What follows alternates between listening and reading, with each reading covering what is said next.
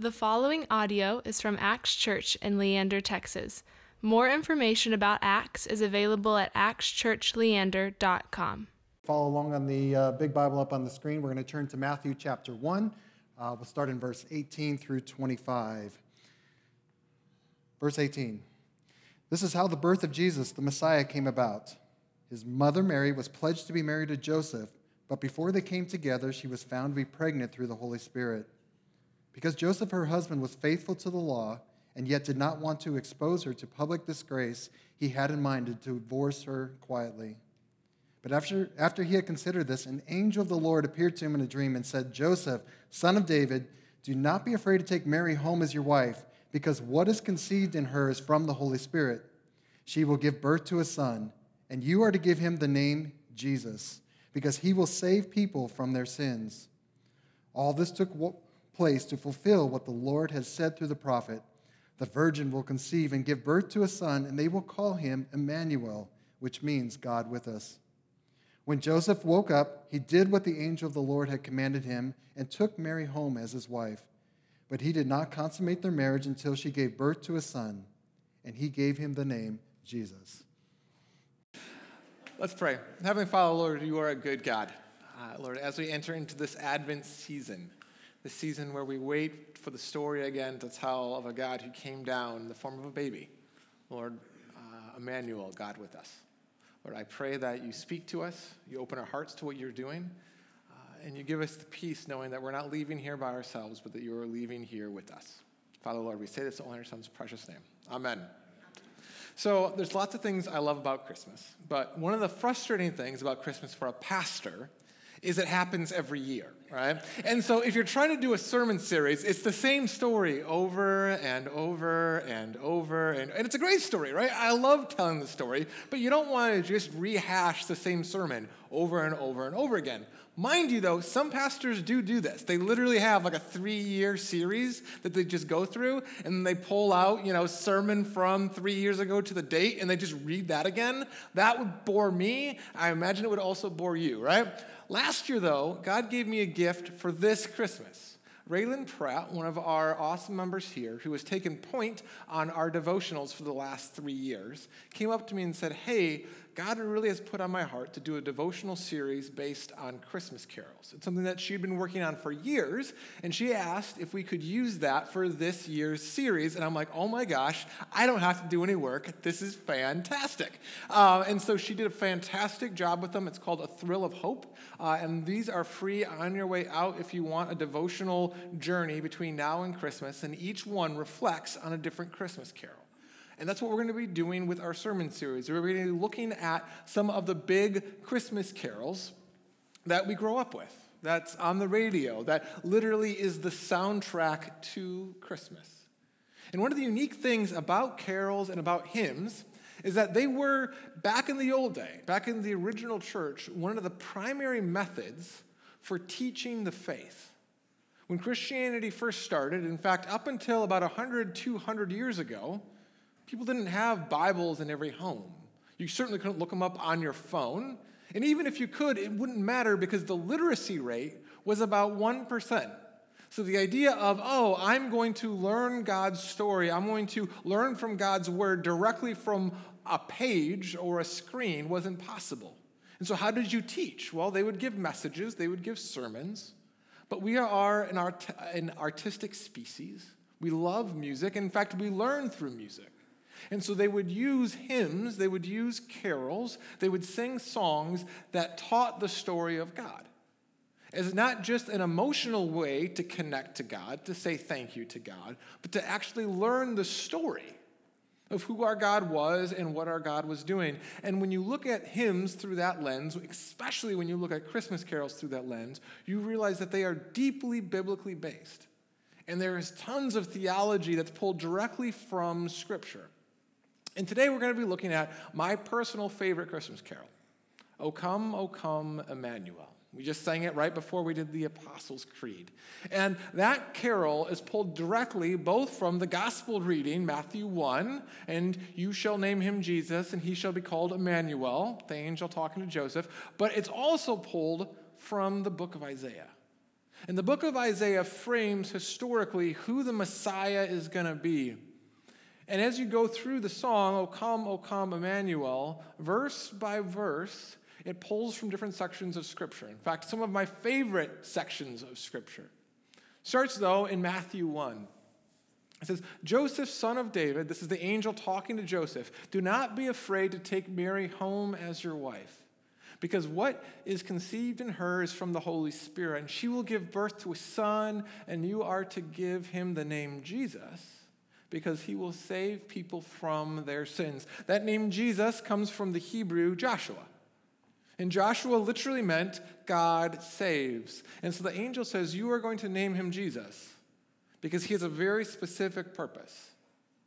He is going to rescue a very broken world, starting with individuals, but then individual by individual, fixing this broken world that we all live in. And all this took place to fulfill what the Lord had said through the prophet, and this is specifically the prophet Isaiah. The virgin will conceive and give birth to a son, and they will call him Emmanuel, which means God with us. This idea that God was going to be with his people, that we didn't have to reach up to heaven, that heaven was going to come down here, that our Messiah, our rescuer, our Savior would come to us, is the literal story of our Messiah, and it's pulled directly from Isaiah. And so we're going to go through verse by verse, chorus by chorus, and unpack what this carol is trying to teach us. O come, Emmanuel, and ransom captive Israel, that mourns in lonely exile here until the Son of God appears. Advent is the season of waiting, which is rather appropriate in Isaiah because it was a season of waiting. Not just 25 days to Christmas, not a year, not even one generation. You see, Isaiah was written 700 years before Jesus came. And it was written with a very specific purpose. First, to let people know things were going to get hard.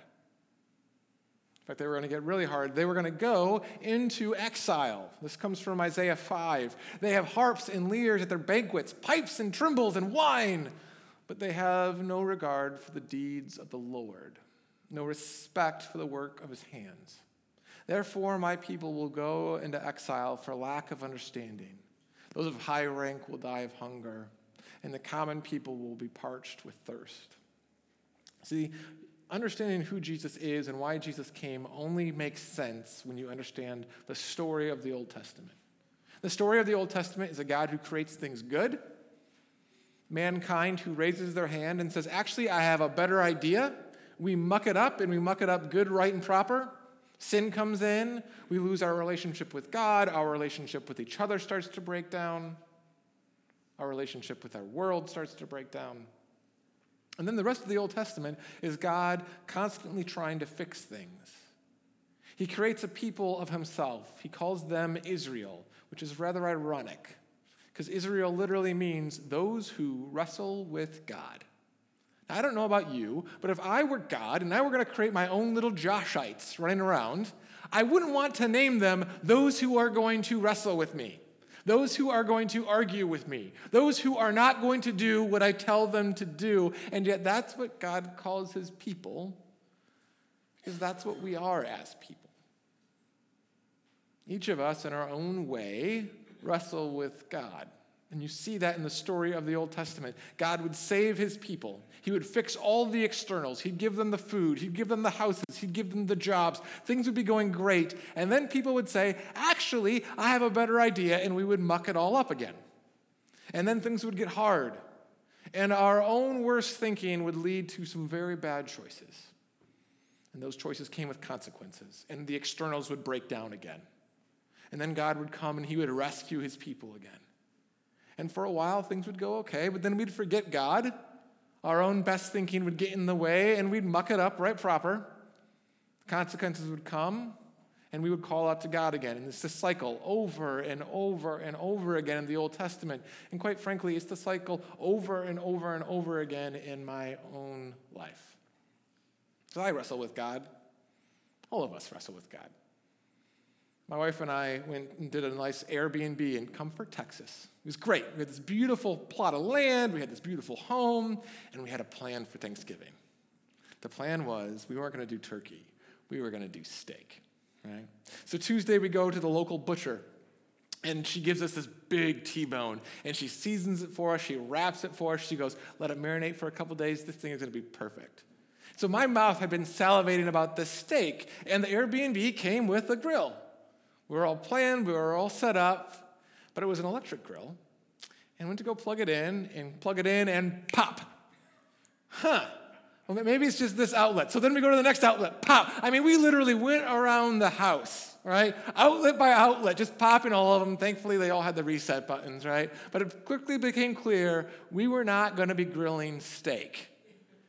And oh my gosh, did I become Israel, those who wrestle with God. I was not in a good mood. I was all kinds of grumpy. I had a plan. I knew what we were going to do, and God had a different plan. It was frustrating. And I acted like a little child. On Thanksgiving, on the day I'm supposed to be thankful about all the gifts God has given me, on the day that we are staying on 8 acres in this cool little cabin, and everything's great, and here I am acting out. Not acting like a child of God. Not acting out of joy, but acting out of anger. Because all of us are like that. And when we get into that mode, we all go into our own self-imposed exile. Right? That thinking of Josh, that doesn't bring out the best in me. It doesn't make me like life anymore. It doesn't make my life like me anymore. Nothing good comes out of that. And yet we all, in our own ways, go into our own self-imposed exile. And so when we hear these words, O come, Emmanuel, and ransom captive Israel, that is both something that has happened in the past, but it's still something that we need to pray today. Because I mourn in lonely exile, my own little pity party, because the grill doesn't work, until God again re-enters the story. And you remember, oh, it's okay. And I'm still loved, and we're still provided for, and we had quail poppers, which I didn't even know existed, but they are fantastic, right? And just to let everyone know, this is the funny thing at the end of the last service. They're like, did you ever grill the steak? We bought a grill yesterday, so even Thanksgivings abound, and we ate the steak, and it was great, right? But this is all of our stories. It's not just Israel's stories, because this is the world that we live in. But the chorus of the song goes, rejoice, rejoice. Emmanuel shall come to thee, O Israel, which literally means rejoice, rejoice, God with us shall come to thee, O those who wrestle with God. And this is good news. This is gospel. This is a God who says, even when you are actively rebelling, even when you are not thankful on Thanksgiving, I'm going to come. I'm going to be with you. Emmanuel, God with us, shall come to you who wrestle with God. It's not just a story that affects the past. It's a story that affects us here and now. The story continues on. O come, Lord of night, who to thy tribes on Sinai's height in ancient days did give the law in cloud and majesty and awe.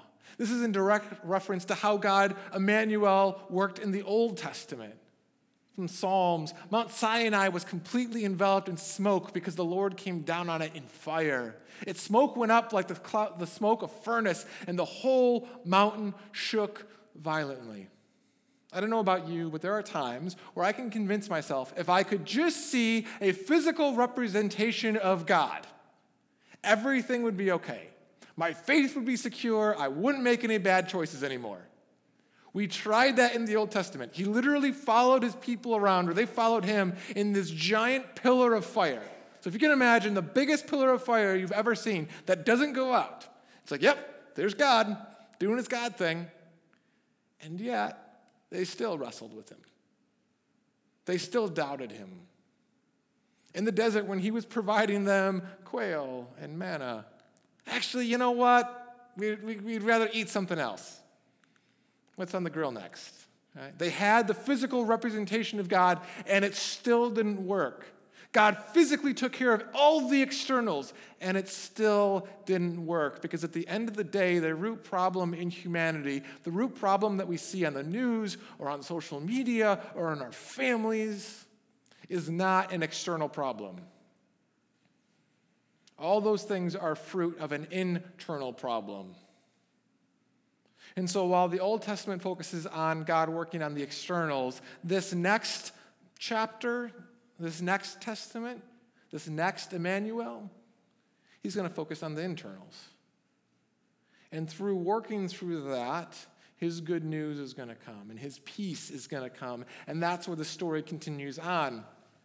O come, thou rod of Jesse free, thine own from Satan's tyranny. From the depths of hell thy people save, and give them victory o'er the grave. See, in Isaiah, there was a promise that the Messiah would come through the line of Jesse, who was the father of David, the great king.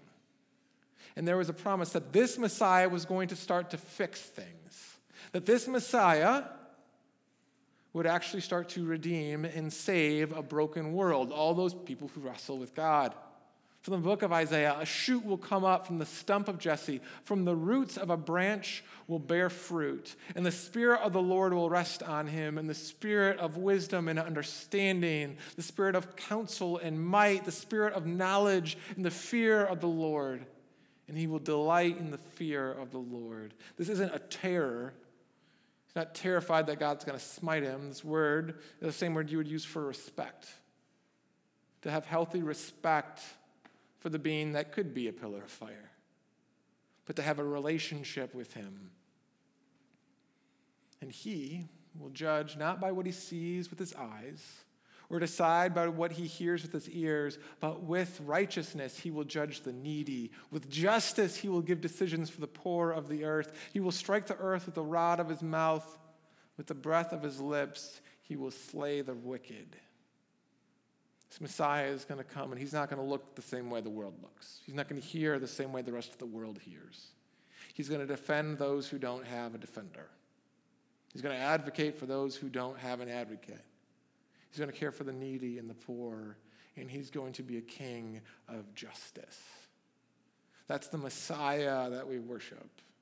That's the plan that God is striving for.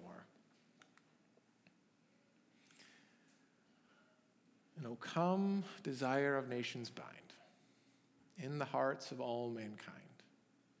Bid thou our sad division cease, and be thyself our King of peace. Christmas is a weird season, right?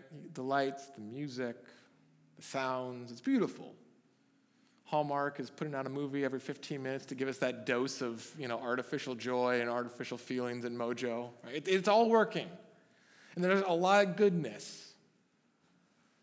But it's almost like all that goodness reflects a shadow or casts a shadow where people who aren't with us anymore, it just hits us a little bit more acutely.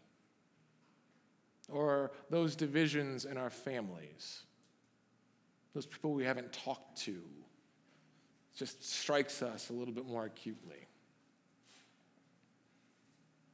The stuff we see on the news, the darkness we just see in the daily world, all of it hits. Christmas is, in the very ways, the best of times and often the worst of times, all rolled into one emotional quagmire. And what we see in Scripture, and what we see in the song, is that God specializes, that Messiah specializes in that quagmire. Again, from Isaiah, for us a child is born, and to us a son is given, and the government will be on his shoulders, and he will be called Wonderful Counselor. I don't know about you, but my family needs a wonderful counselor, right? One who specializes in families that put the fun in dysfunctional. Thankfully, we have one. Mighty God, everlasting Father, Prince of Peace. The promises of the Messiah, the promises of Christmas, that we have a Prince of Peace that can finally put the warring to end, that we don't have to pick up the weapons and the knives that we can stab each other in the back with, He gives us a different option. And of the greatness of his government and peace there will be no end. For he will reign on David's throne over all his kingdom, establishing and upholding it with justice and righteousness from that time on and forever. For the zeal of the Lord Almighty will accomplish this. This was always the plan. Again, God could fix the externals over and over and over again, but until he started working on the heart, until he could purify that and clean that, then the externals would just break again. So we had a new plan. He said, I'm going to work personally, individually, Emmanuel, God with us, with individuals who wrestle with God, and I'm going to create in them a clean heart. I'm going to renew in them a new spirit. A spirit that can understand how to follow God. And so the internals start to change and affect the externals. And so we don't celebrate Christmas just as, oh, my personal Savior came down. We celebrate Christmas as, no, Emmanuel came down, rescued me, advocates for me, dies for me, raises back to life for me, that I may go and take Emmanuel with me into my community. That I may go and be the hands and feet of God with us in my school when someone is feeling outcast or alone. That I can be Emmanuel, God with us, when I'm at work and a coworker is just being a little snot. And I can act differently. I don't got to take out the dagger. I can be the presence of the Prince of Peace when we're with our families, around a dinner table, when there are opportunities to serve with Acts Christmas trees.